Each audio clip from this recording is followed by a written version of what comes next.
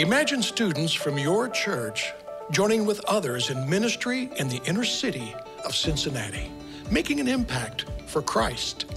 Imagine people from your congregation joining with others in ministry to meet medical needs or complete work projects benefiting Kenyans in the African bush, making an impact for Christ.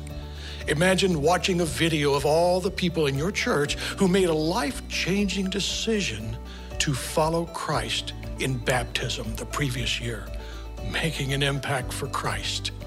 Imagine people from your church engaged in ministry to people in your community, schools, neighborhoods, and organizations, making an impact for Christ. Imagine Disciple Heritage Fellowship encouraging, strengthening, and leading your church to fulfill Christ's mission. Disciple Heritage Fellowship began in 1985 as a network of like-minded congregations united in faith and belief in the mission of the local church to shine the light of Jesus and stand unwavering on the Word of God as authority. Through the years, Disciple Heritage Fellowship has assisted hundreds of churches with pastoral searches, transitions to independent status, support during crisis mission endeavors, as well as providing a network connection of congregations.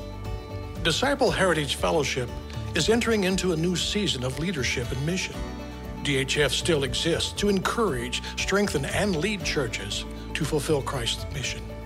The executive board of Disciple Heritage Fellowship, along with leadership teams of First Christian Church, Decatur, Illinois, have agreed to move DHF under the leadership umbrella of First Christian Church of Decatur, with Pastor Wayne Kent as executive director.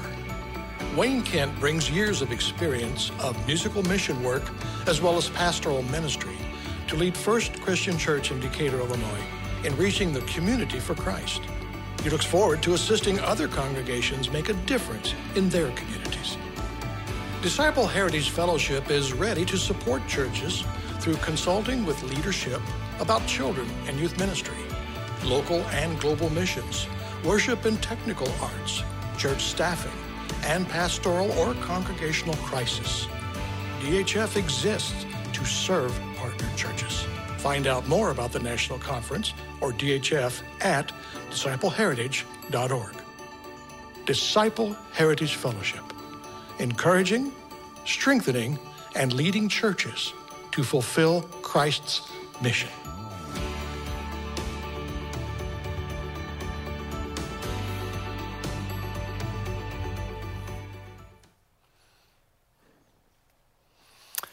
All right. Well, it is good for us to be together here on this Mother's Day morning. If you're newer with us, my name is Brian, one of the pastors here, and have the privilege of bringing you God's Word today. And I'd invite you to turn in God's Word to Matthew chapter 25. And if you don't have a Bible of your own to do that, you should be able to find one in the pew rack in front of you. And then also in the East Auditorium, there's some folks walking around with some Bibles for you to use. And if you don't have a Bible of your own, then we would invite you to visit us at the Welcome Center. We have a Bible for you to go with that Mosaic gift card as well. And so as you turn there, we showed this video here kind of going into the message as a snapshot of what churches around the country receive as we go in and come alongside them with partnering that we're doing, as you saw in the video, through Disciple Heritage Fellowship. And we showed, I think, once before here, but we thought why we showed it again today was, you could say what I love about that video is while it's a vision for a potential future and a preferred future maybe for certain settings who are struggling in certain churches, what I love about that video is that it's a current reality of what you all as First Christian Church are already up to, of what you're doing, and just seeing all the video feed of all the different things that you all are making happen in our community and around the world. I just find it super encouraging and really as an appropriate snapshot of what we've been talking about these last couple of weeks in this Thrive series. Over the last couple of weeks, both in the weekend as well as in the mail, you've gotten some information about this Thrive Vision campaign, which is a vision all about kind of what's on that video, about us continuing to thrive as a church as God has called us here, as well as helping other churches, namely the 71 Disciple Heritage Fellowship churches that we serve,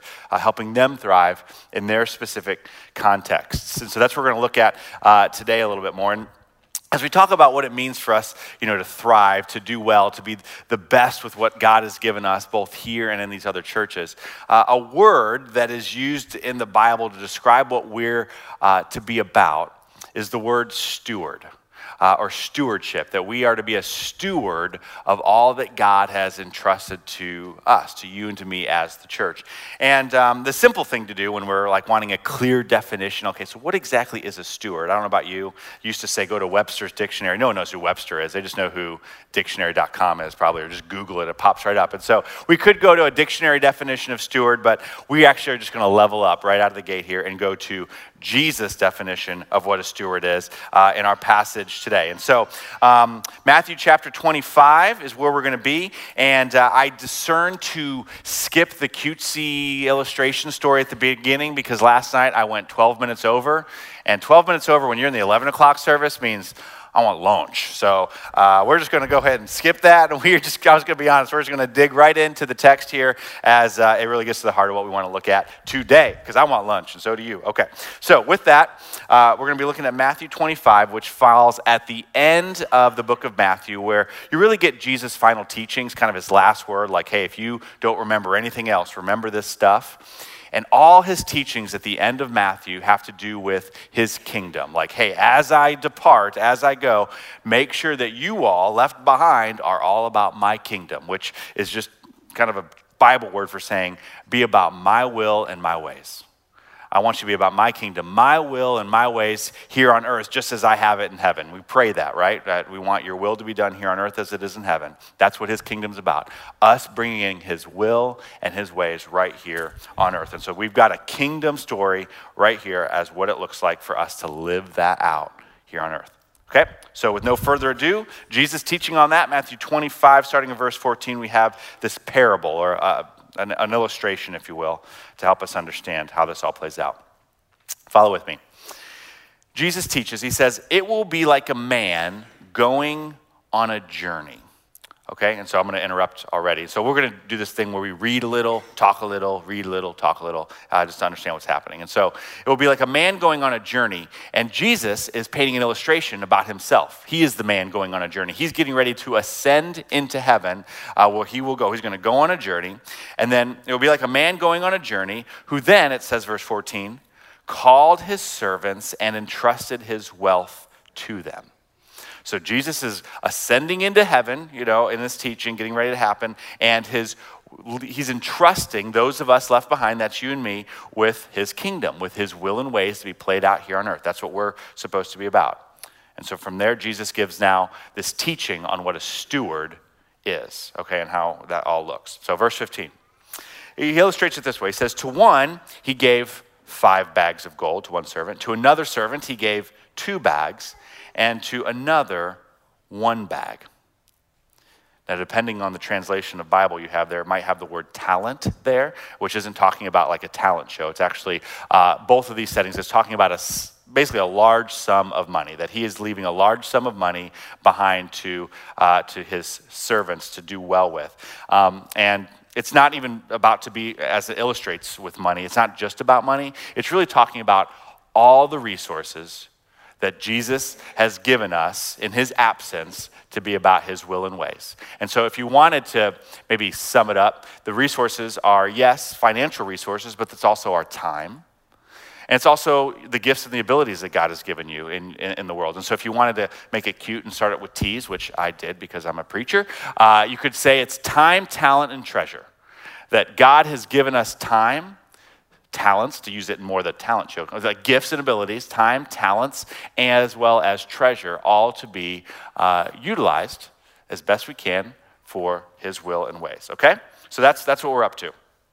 So he gave, verse 15 again, 1 5, 1 2, and 1 bag, each according to his ability. Then, verse 16, the man who had received 5 bags of gold went at once, and he put his money to work, and he gained 5 more. So also the one with 2 bags of gold, he gained 2 more. But the man who received 1 bag went off, dug a hole in the ground, and hid his master's money. After a long time, the master of those servants, he returned and settled accounts with them. So this is talking about when Jesus will return again. So that's where we're at. We're waiting on Jesus to come back, okay? And so what it will be like when he comes back, it says the man who had received 5 bags of gold, verse 20, he brought the other 5. Master, he said, you entrusted me with 5 bags of gold. See, I have gained 5 more. Okay, and there it is. There's that definition of what a steward is. This is what stewardship is. This is when we are entrusted with something to be faithful with something. Biblical stewardship is the reality that we have been entrusted with God's things, his time, talent, and treasure, in order that we might be faithful to his kingdom, to his will and ways, with that time, talent, and treasure. That is what stewardship is. That's what God's called all of us to do, to make the most of whatever we've been given here on the planet, okay? And so verse 21, the master replies to the first servant, well done, good and faithful servant. You have been faithful with a few things. I will put you in charge of many things. Come and share in your master's happiness. Verse 22, the man with 2 bags of gold also came. Master, he said, you entrusted me with 2 bags of gold. See, I have gained 2 more. His master replied, this is to the second servant, well done, good and faithful servant. You have been faithful with a few things. I will put you in charge of many things. Come and share in your master's happiness. Now, this is interesting to me because what you have in these first 2 servants is essentially identical conversations. I mean, everything is verbatim between the first guy and the second guy, except for one thing. And that is the initial amount given. And see, that's what we want to catch. Because at first you're like, okay, Jesus, you made your point with the first guy. Why do we need the second guy? The difference is the amount that has been entrusted. And why I love this is because for us, say, on the proverbial scale of 1 to 5, maybe you feel like you in the area of time, talent, or treasure, you might give yourself a 1, a 2, or maybe a 5, that regardless of where you find yourself, that the call of God is still the same. And that's the temptation is, I don't have that many abilities, or I don't have the time, or I don't have a whole lot of treasure. So what am I supposed to do? Well, God points out that regardless of what we've been given, whether it's a 5 or a 2, or as we'll see as a 1, that we are called to be faithful with that to his will and his ways, which is what we want to do. So that's what he's up to in our lives, okay? Because we've been entrusted with God's things to be faithful with God's things. All right, so that's the first 2 guys. And then we come to the third guy. The third man, the third servant who had received 1 bag of gold came, and he said, Master, I knew that you were a hard man, harvesting where you have not sown and gathering where you have not scattered seed. So I was afraid, and I went out and hid your gold in the ground. See here. Here is what belongs to you. He gives him back what he started with. His master replied, you wicked and lazy servant. So you knew that I harvest where I have not sown and gather where I do not scatter, or gather where I have not scattered seed? Well, then you should have put my money on deposit with the bankers so that when I returned would have received it back with interest. So take the bag of gold from him and give it to the one who has 10 bags. For whoever has will be given more, and they will have an abundance. Whoever does not have, even what they have will be taken from them. And throw that worthless servant outside into the darkness where there will be weeping and gnashing of teeth. Wow. It's a pretty intense response. So we see pretty quickly here that this third servant is not the definition of stewardship. It's actually the antonym, the antithesis, the opposite of what stewardship is supposed to be and painted in the first 2 servants there. And it's interesting that when we think about, maybe having like a mentor in life. I remember when I was young wanting a mentor to kind of learn from whatever. And I got this interesting advice that, when looking for a mentor, also keep your eyes out for an anti-mentor. I said, An anti-mentor. What's an anti-mentor? An anti-mentor is someone you know or recognize who you don't want to become like, and keep that in mind as something not to be. And so we kind of see here that we have an anti-mentor in the third servant and a mentor in the first and the second of what it means to be a steward of what God's called us to. To sum up what's happening in the third servant, D.A. Carson, in his commentary on this passage, really nails it. He says, the fault of the third servant was that he did not recognize his master's intention, that he wanted what's best for them. And instead, he opted for safety instead of service. And then catch this. Hoping to avoid doing anything wrong, he chose to do nothing right. And so, we want to make sure that as we approach all that we have, whether it's a 1, 2, or 5, that we are honoring God with whatever those resources are, time, talent, and treasure, to his glory. That we want to further his will and ways, knowing that that's what's best for us, what's best for the kingdom. It's all works together, okay? And so, as we've been discerning what that means for us as a church, and sometimes you say the church, it almost feels like we're talking about someone other than us, like, that's you and me. Like we are, when you put us together, we are this church. We are this place. As we've discerned what God is calling us together to be about, to be good stewards of the time, talent, and treasure that he has given us, we have discerned that we have, you could say, a twofold vision, a two sides of a coin vision of what it means for us to thrive as a church.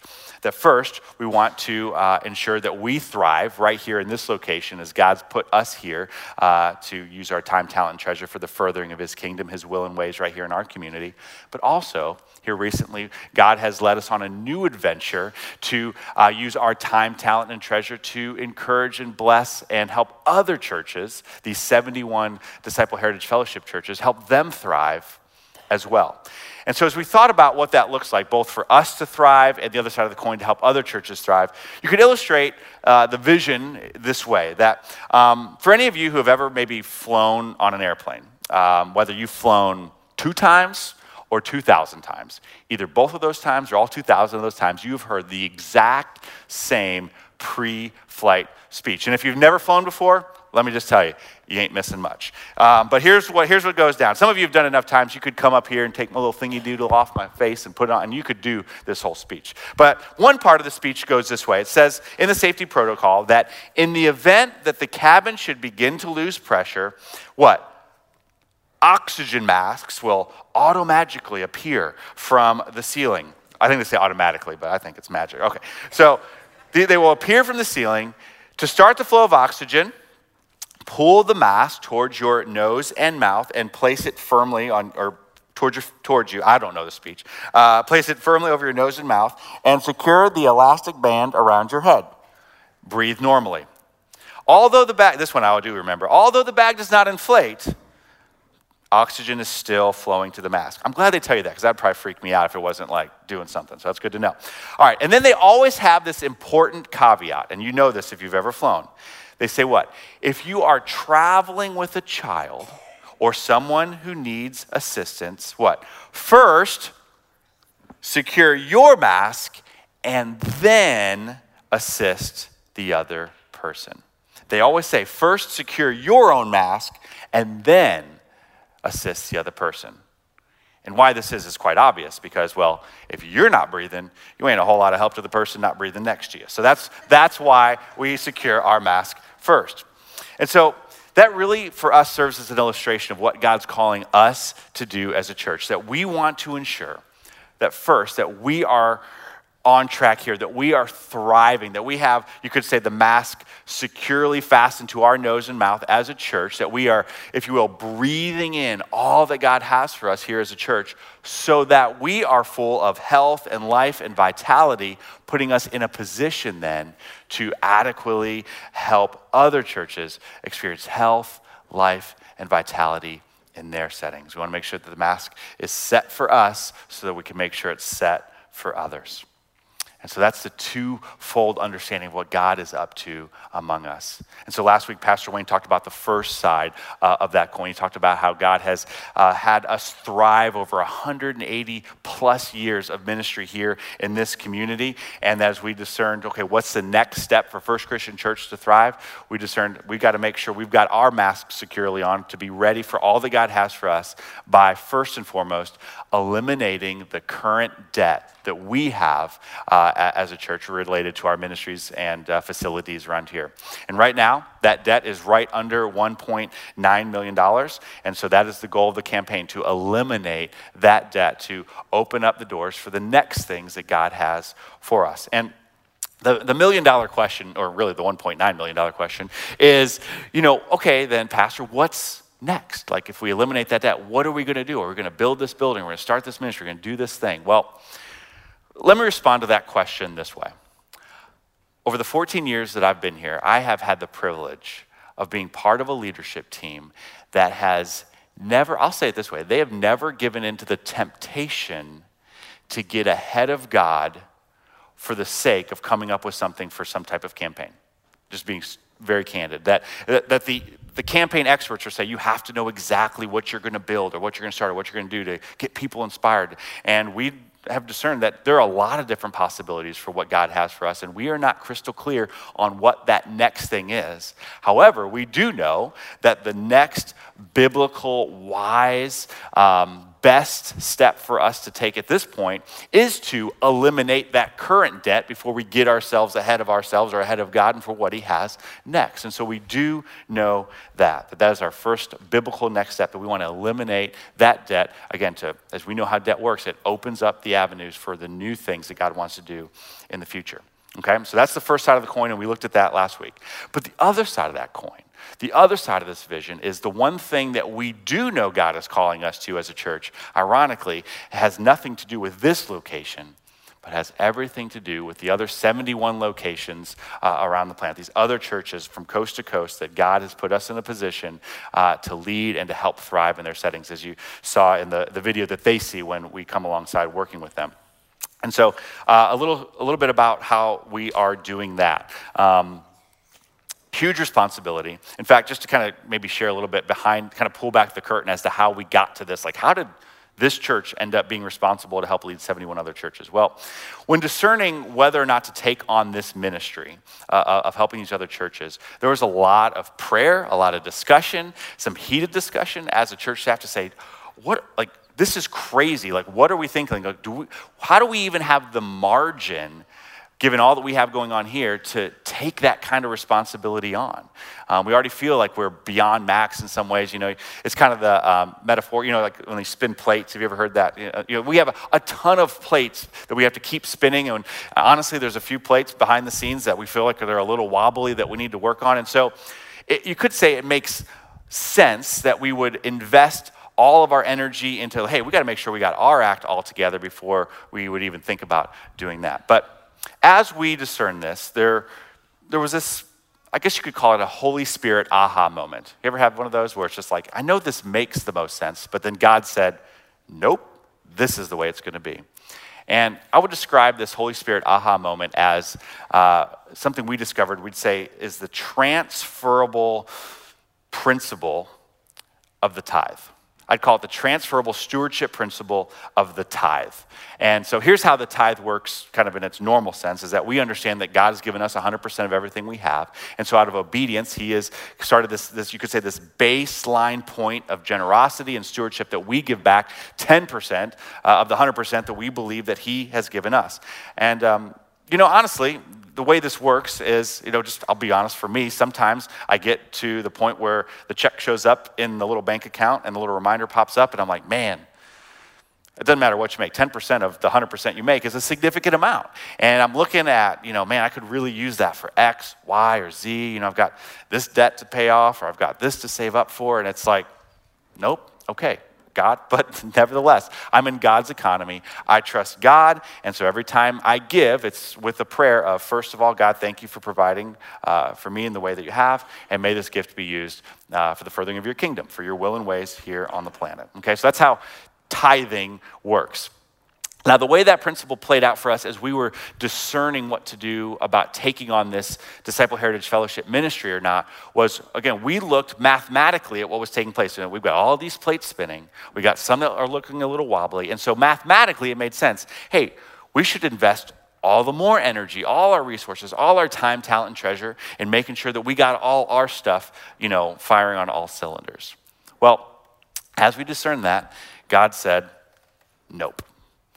The tithe principle, that what we discovered that God was leading us is that based on this principle, that even though it makes mathematical sense to say, okay, I'm going to invest in ourselves to make ourselves set or whatever that means, that he is calling us to give away, ironically, that time, talent, and treasure to help other churches thrive based on that same principle, that it's God that provides everything for us and leads us in the first place. In fact, we were so clear on this leading from the Holy Spirit that we discerned that to not take on Disciple Heritage Fellowship would have been to be in direct disobedience to what God was leading the leadership team to. And so it was an obvious yes at the fear of saying no, and trusting that just in the same principle of the tithe, God's going to provide. In fact, we discerned that it would mean that to not take this on would prevent our health and our growth and our opportunities here. And so we believe that in giving away time, talent, and treasure, First Christian Church, that God is going to in turn bless this location in ways that we couldn't have imagined because of it. And so that's kind of the story that got us here. But let me just tell you, we are, I'm trying not to go 12 minutes over again. I talk fast. I'm going to keep talking fast. We're 4 months, I guess May, 5th month into taking on this ministry since January 1, and we have already seen fruit and continued opportunities for more fruit, even in this short time that we've taken on these churches. Let me give you just the little spiel on the proposal as to what it is what are we doing? What are we even trying to do with these other churches? And this was the proposal that was written up, kind of the header, was that we want to help other churches, these 71 churches, not die, get past survive, and move to thrive. And thrive, that's where the campaign name comes in. We want to help churches not die, get past survive, and move to thrive. You might say, whoa, you're taking this from you're going to make sure churches don't die, or churches dying? Well, let me tell you, if you've been around, you've heard us talk about Disciple Heritage Fellowship over the last 5 months. And as we got into it, we said, hey, we're going to be responsible for 80 churches. Well, you've heard me say today, that number is 71. So what we discovered as we took these churches on is that 9 churches had already shut the doors, closed the doors, shut down, don't exist. And so there is an urgency to help churches not die, get past just surviving and actually thrive in their context, as our little statement goes on, that we want to help them be relevant and vital in their context. Really to be stewards of the time, talent, and treasure, whatever amount they've been given for the sake of God's kingdom. That's what the church is called to do. And so some of the ways we've been able to do that already, this past month we hosted our first national conference for DHF, where we had 83 people participate, which honestly that's about double what we thought would turn out. We had one guy, he drove all the way from Washington State to be with us. Like, dude, you must be burned out on that safety speech, because that is a long way to drive to avoid a flight. Some of the comments that we received, just as feedback from the time, they give the little feedback forms. One said, "This is my first time ever at a physical conference. I'm so excited for the local church when the focus is on Jesus Christ. I have made contacts at this conference that I get to follow up later on." Another said, "Just thank you for the love, the support, and the fellowship." Another was just good practical teaching. FCC did a wonderful job hosting, great servants. One person said that they just loved witnessing true passion and love for Jesus in that setting that we were in. One person said, the best part was the refreshing worship. Another one said, the worship music was painfully loud. Can't win them all. Okay. And so over these last 5 months, we have been consulting through visits and phone conversations. Pastor Wayne right now is at a church in Indiana, DHF church, working with them this day. We've met with them regarding leadership structures, worship, technical arts, global missions. We talked to churches about community missions, how to be relevant in their context, like God's called us around here and some of the things we're doing, helping with preaching, administration, and family ministry as well. Leading into this transition over the past year, we helped place one pastor in a church in North Carolina that was a church of 40 that now in less than a year has already doubled to 80, which is pretty exciting stuff. We had one church, after several conversations, this is kind of live right now, we've had 3 conversations, Pastor Wayne and I, with the leadership team of this church, that has recognized they are dying. They have grown the church from 160 to 12. It's in a tough situation, and they recognize that they will either close the doors intentionally or unintentionally. They'll just keep going on this trajectory.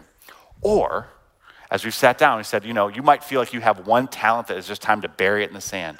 But how could God use your location, your space, your opportunity to thrive, to invest that, to see what God wants to do with the time, talent, and treasure, as limited as it might feel right now with a dozen people on a Sunday, to further his kingdom? And I'll tell you, some of the conversations are leading to some pretty interesting possibilities.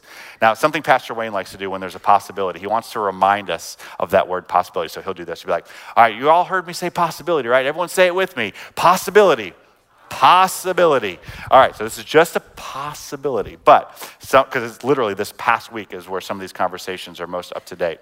And so there's a possibility that they are looking to, rather than closing the doors or just, floating away or whatever you want to call it, that they are looking to have First Christian Church actually, I don't know if it's the word merge or take over or be, shared leadership, or exactly what it's going to look like, into some sort of completely restructured leadership approach and staffing approach, and even using our sermons on a streaming basis, just like we have right now, the West Auditorium and the East Auditorium. There's a possibility in the very near future we might have, several miles away, but a South location.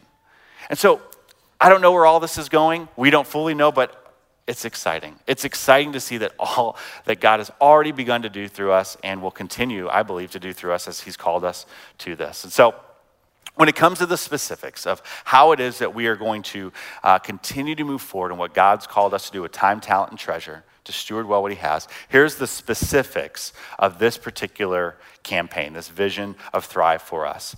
That when it comes to what we're going to do with the financial resources, that we are going to follow that same tithe principle in whatever comes in, and that we are going to give away the first 10% of whatever comes in, not to this location, but to helping these other churches thrive and these opportunities that are coming through DHF.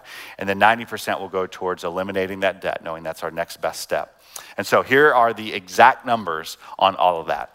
If we give away the first 10% to resource other churches, we will give $209,699.35 to help other churches thrive in other locations all across the country. To pay off the debt in 18 months with principal and interest and all that stuff, the exact number to date is $1,887,294.16. So a total Thrive need, a vision for $2,096,993.51. That is the goal. That is the goal to the penny. And so, who knows? Maybe someone here today has the treasure to be able to write that check to the penny. That'd be fun. That'd be fun. And so God has called us to steward well that which he has given us here in this location, these other locations around the country. And so what does that come back to when it comes to you and me? What has he called us to steward when it comes to this vision of Thrive? Again, because we're not talking about the church somewhere out there. It's you and me, and it's figuring it out together. And so number one, what he has called us to steward is our time in prayer. That is number one. If you've been around this church for even 2 seconds, you know that we are a pray-first church. And I can give you hundreds of examples of how that is. And this Thrive Vision campaign is no different, that we start with prayer. So if you were with us last week, we started by praying in circle around this church, just like they did 20 years ago before they built this building. If you got your literature in the mail about the Thrive campaign, you saw that there was this little sticky window decal thing that you can put on the bathroom mirror, or maybe on the window above the sink, that just whenever you see it, just offer up a breath prayer. Just say, hey, I trust you, God, and I pray for the church, Disciple Heritage Fellowship churches, as well as for our own selves, our family, to thrive in reaching and developing devoted followers of Jesus Christ, to take that mission all over the country. So God is calling us to that. So if you didn't get one of these in the mail, there's some of these at the Welcome Center, both in the East and West Auditorium Welcome Centers. You can grab one of those before you go. And we're going to pray yet today before it's all said and done. And then with that, so prayer, that's the first and foremost. We're going to take our time to pray. And then the second side of that stewardship equation for us is our treasure. How is God calling us to be generous to help make this possible? And just kind of like a little insider understanding of how campaigns can tend to work in nonprofits and church settings. We've learned a lot about them over the years. And as we discerned, okay, what is God calling us specifically? Not just what to do, but how to do it. We have been saying kind of internal language that we want this to be the non-campaign campaign. And what I mean by that is that there's a lot of things that you could pay a premium for the experts to come in and lead you through all these various meetings, and lots of volunteers come together and help with all the communication, because the understanding is, and you all get this, like the more involved you are in the process, well then the more likely you are to give and all that. And I get all that. But here's another thing we get. We get that, as we just shared a little bit ago, that we have over 700 of you volunteering your time and your talent already in the life of this church and community and in missions around the world. We have over 500 family units, giving units, who already give of treasure faithfully to the ministries and that which God's called us to. And we discerned, you know what? We are so thankful to be part of a church that is giving time, talent, and treasure, that it would be poor stewardship on leadership's part to say, hey, let me add to what you're already doing with some extra meetings. We're going to jump into your small groups and then show you little videos, and you can come and you get your Thrive can koozie. We can spend some money on those. And he said, you know what? We're not doing any of that this time. And we said, this is the vision. And frankly, this is the meeting. This is the meeting. This is the church. This is who we are. And so we are trusting God like we claim to do, and say, okay, God, if you put this vision before us, just like you have for 180 years, you are not going to call us to something that you are then, in turn, not going to resource us for. If God's going to call it to us, he's going to help take care of the path to get us there. And so we're trusting God. Imagine that. With all that we need for what all he's calling us to. And so this is the meeting, if you will. And so for the specific information, you'll see in your program, you've got this little commitment card. And you got, hopefully, here we go, going out of control here. You got this kind of informational sheet in the mail with your prayer sticker. And again, if you didn't get that, that's also at the Welcome Center, just so you can get up to speed beyond what I've already speedily raced through on what we're doing. But on this commitment card, here's what we're asking you to do. To discern what God is leading you to do, to give in a one-time gift this next weekend to May 19th and 20th, as well as a commitment over the next 18 months on a monthly basis to what God is calling you to give. And as you think about this, again, this is the non-campaign campaign, which means there's no guilt, there's no pressure, there's only following the Lord, the Holy Spirit, for what he's calling you to give. I'm not the Holy Spirit. Sermons aren't the Holy Spirit. The Holy Spirit is the Holy Spirit. And so we have a model for this in Scripture from the Apostle Paul. It's actually on your little sheet that you, again, got in the mail, or you can get at the Welcome Center. I'm just going to read it to you because I think it sums it up better than I could say off the cuff here. The Apostle Paul, he gives us direction on the opportunity to practice generosity. In 2 Corinthians, Paul has requested a gift beyond the people's regular tithes and offerings for the mission of reaching more people for Christ, both in Corinth and throughout the known world. And so Paul states it this way, 2 Corinthians 9, 7, and 8. Each of you should give what you have decided in your heart to give. Catch this, not reluctantly or under compulsion. There's no guilt. For God loves a cheerful giver. This is supposed to be a win for us all. That's the way God designed it. The gift of giving, the gift of blessing, all of that. Because, as it goes on, God is able to bless you abundantly so that in all things and at all times, having all that you need, you will abound in every good work. And so here's the ask. This is simply it. Make 2 Corinthians 9, 7 through 8 your prayer. Make this your prayer. Simply ask God to lead you in what you should give. From there, trust that the Holy Spirit will lead you, and then do that. Give cheerfully the amount without reluctance or under compulsion, for God loves a cheerful giver. And so that's it. And so we'd invite you to pray this week, discern what God's calling you to give, bring a gift next week, as well as whatever he's called you to over the next 18 months on this little card, and you can bring it back to worship, or if you can't be with us, there's an envelope that you can send it in the mail or drop it by the office or whatever works for you, and we'll get excited to see about what God's going to do in us and through us to thrive both here and around the country. Let's do this. As we wrap up our time together, in order to be the best steward of the time that we have shared as a congregation, again, that number one thing, pray. We're going to start with prayer. And so last week we prayed specifically for our church. This week we're going to pray specifically for these 71 churches. And so to do that, to help make that literally possible, you'll see in the pew rack in front of you or in the East Auditorium on the seats when you came in, there is this Thrive sheet here. It's got a little, you can see the little map of all of the churches that we work with. And as we have been talking with these churches, so yeah, go ahead and grab that in both locations. As we talked with these churches and got feedback about, what are their biggest needs, what are their biggest prayer requests, we boil it down to these top 4. And so these are the things that these churches, by and large, are asking us to help with. Number 1, vision and leadership for the future. Okay, that help them be the best stewards of their time, talent, and treasure for his kingdom. As they effectively share the gospel in their context, church staffing, that's a huge thing. The pool of pastors and staffing is not as big as we wish it was. And then 4th, this one was kind of a heart thing, is just recognizing their youth, their kids, that they're drifting from the church in a lot of these settings. And so these are the specific things that we can best be praying for them for. And to ensure that we're covering every church specifically, you'll see the alphabet there on the front and back page. And the goal there is to identify the letter which starts your last name. We can all handle that. So for me, T for Talty, I would go to the letter T, and I've got 4 churches there. And so find the letter that corresponds with your last name and pray about those matters in those 3 or 4 churches that are listed under your name. And again, we know that we want to get to work, but prayer is more important, because when we work, but when we pray, God's at work.